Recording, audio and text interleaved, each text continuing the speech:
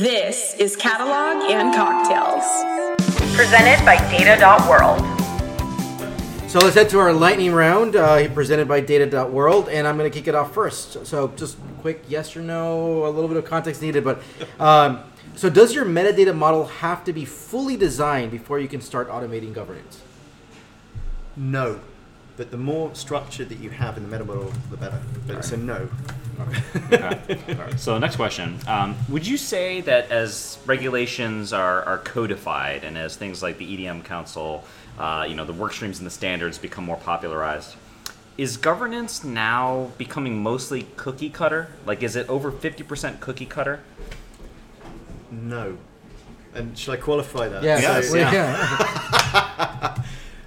it's moving in that direction for the mundane, but actually the real opportunity is in the offensive data marketing, which is always linked to your business purpose, which is always unique to your organization.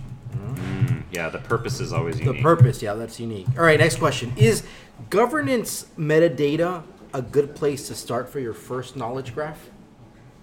Yes. A lot of people are like doing knowledge graphs of the thing about your people, about the right.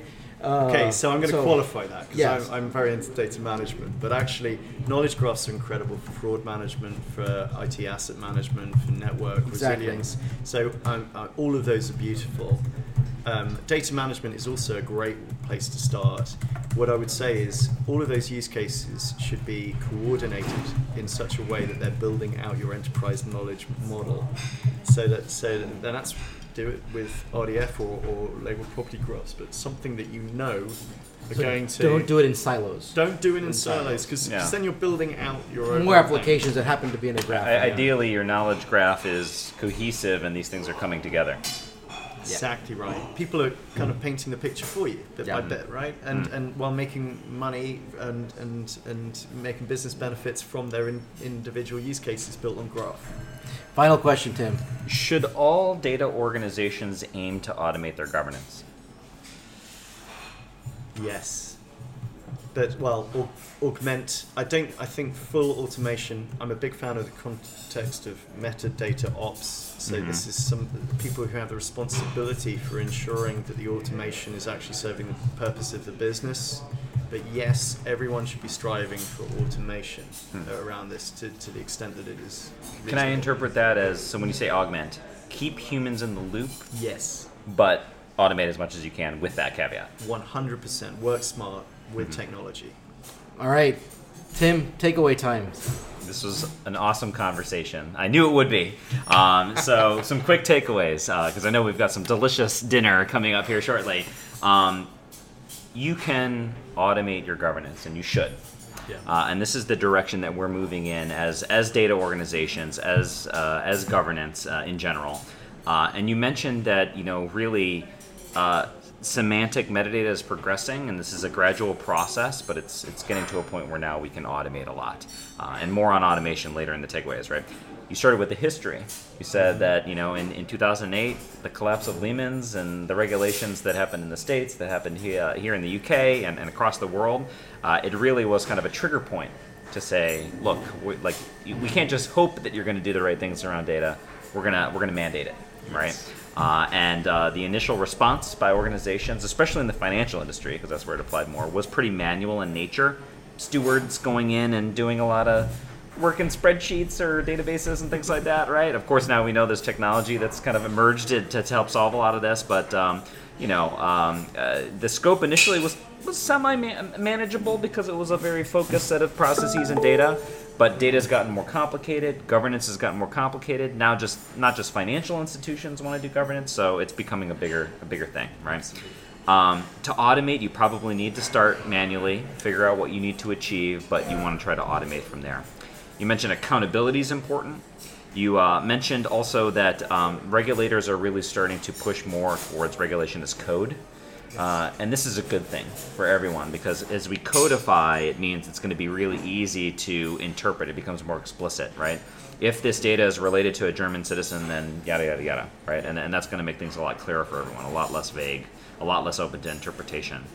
And you mentioned that especially things like data privacy, GDPR, these are a lot of the emphasis of how kind of governance is focused these days, and we talked through different aspects there. And before I pass it to Juan, you started to talk a little bit about the path to automation, which is you kind of have to see automation as answering a query. As things become more codified, then we can use the metadata to actually drive the automations around governance and regulation. And you should really think about organizing your metadata into an information model. And that information model should be a knowledge graph. Yes. Should be RDF.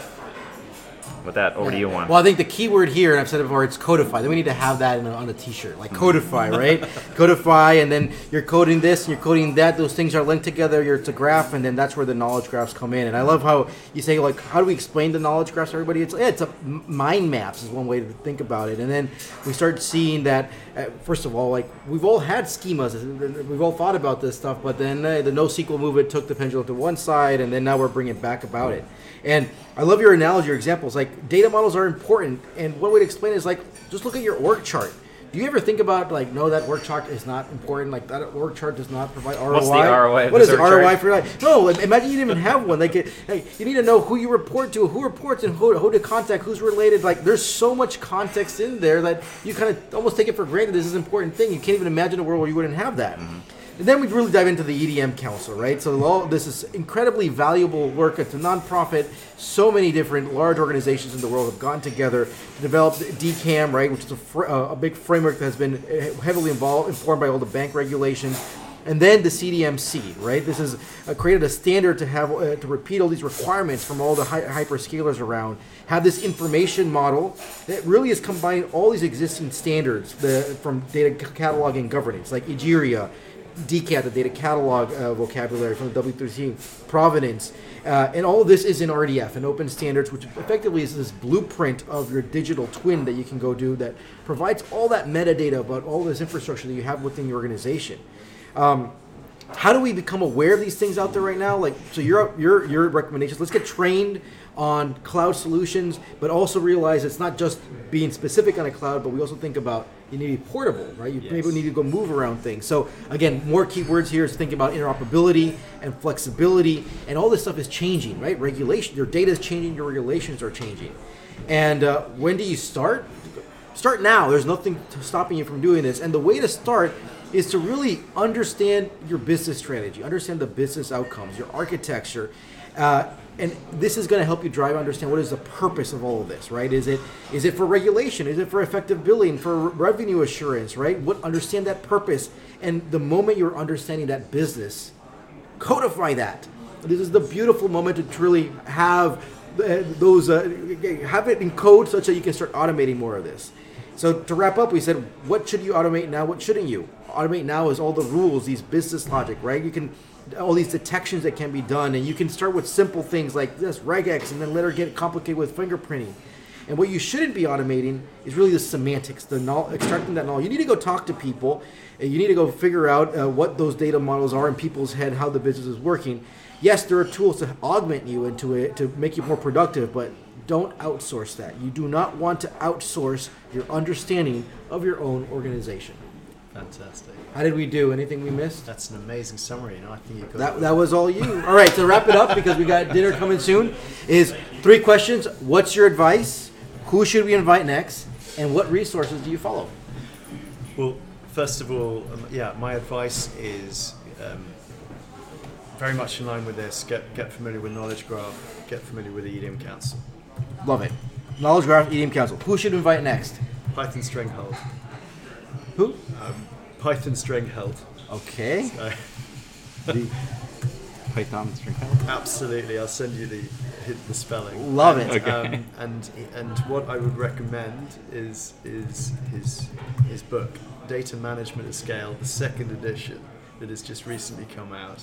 Fantastic. And I think it really underlines a lot of the stuff we've discussed. And to wrap up, what resources do you follow? Books, podcasts, newsletters, people? I'm a big fan of Python. I'm a big fan of semantic web training as well. So these kind of resources, I can send you a list of these to add to the show. Well, Ben, thank you so much. Just quick, next week, I'm going to be on vacation. I need to take a break. But we will actually record. We'll have a Tim and Juan rant on what's been going on the last 6 months. We'll do a little bonus episode. We'll do a bonus episode. Yeah. But with that, Ben, I look forward to it. thank you so much. Cheers. Appreciate Thank it. you. Cheers.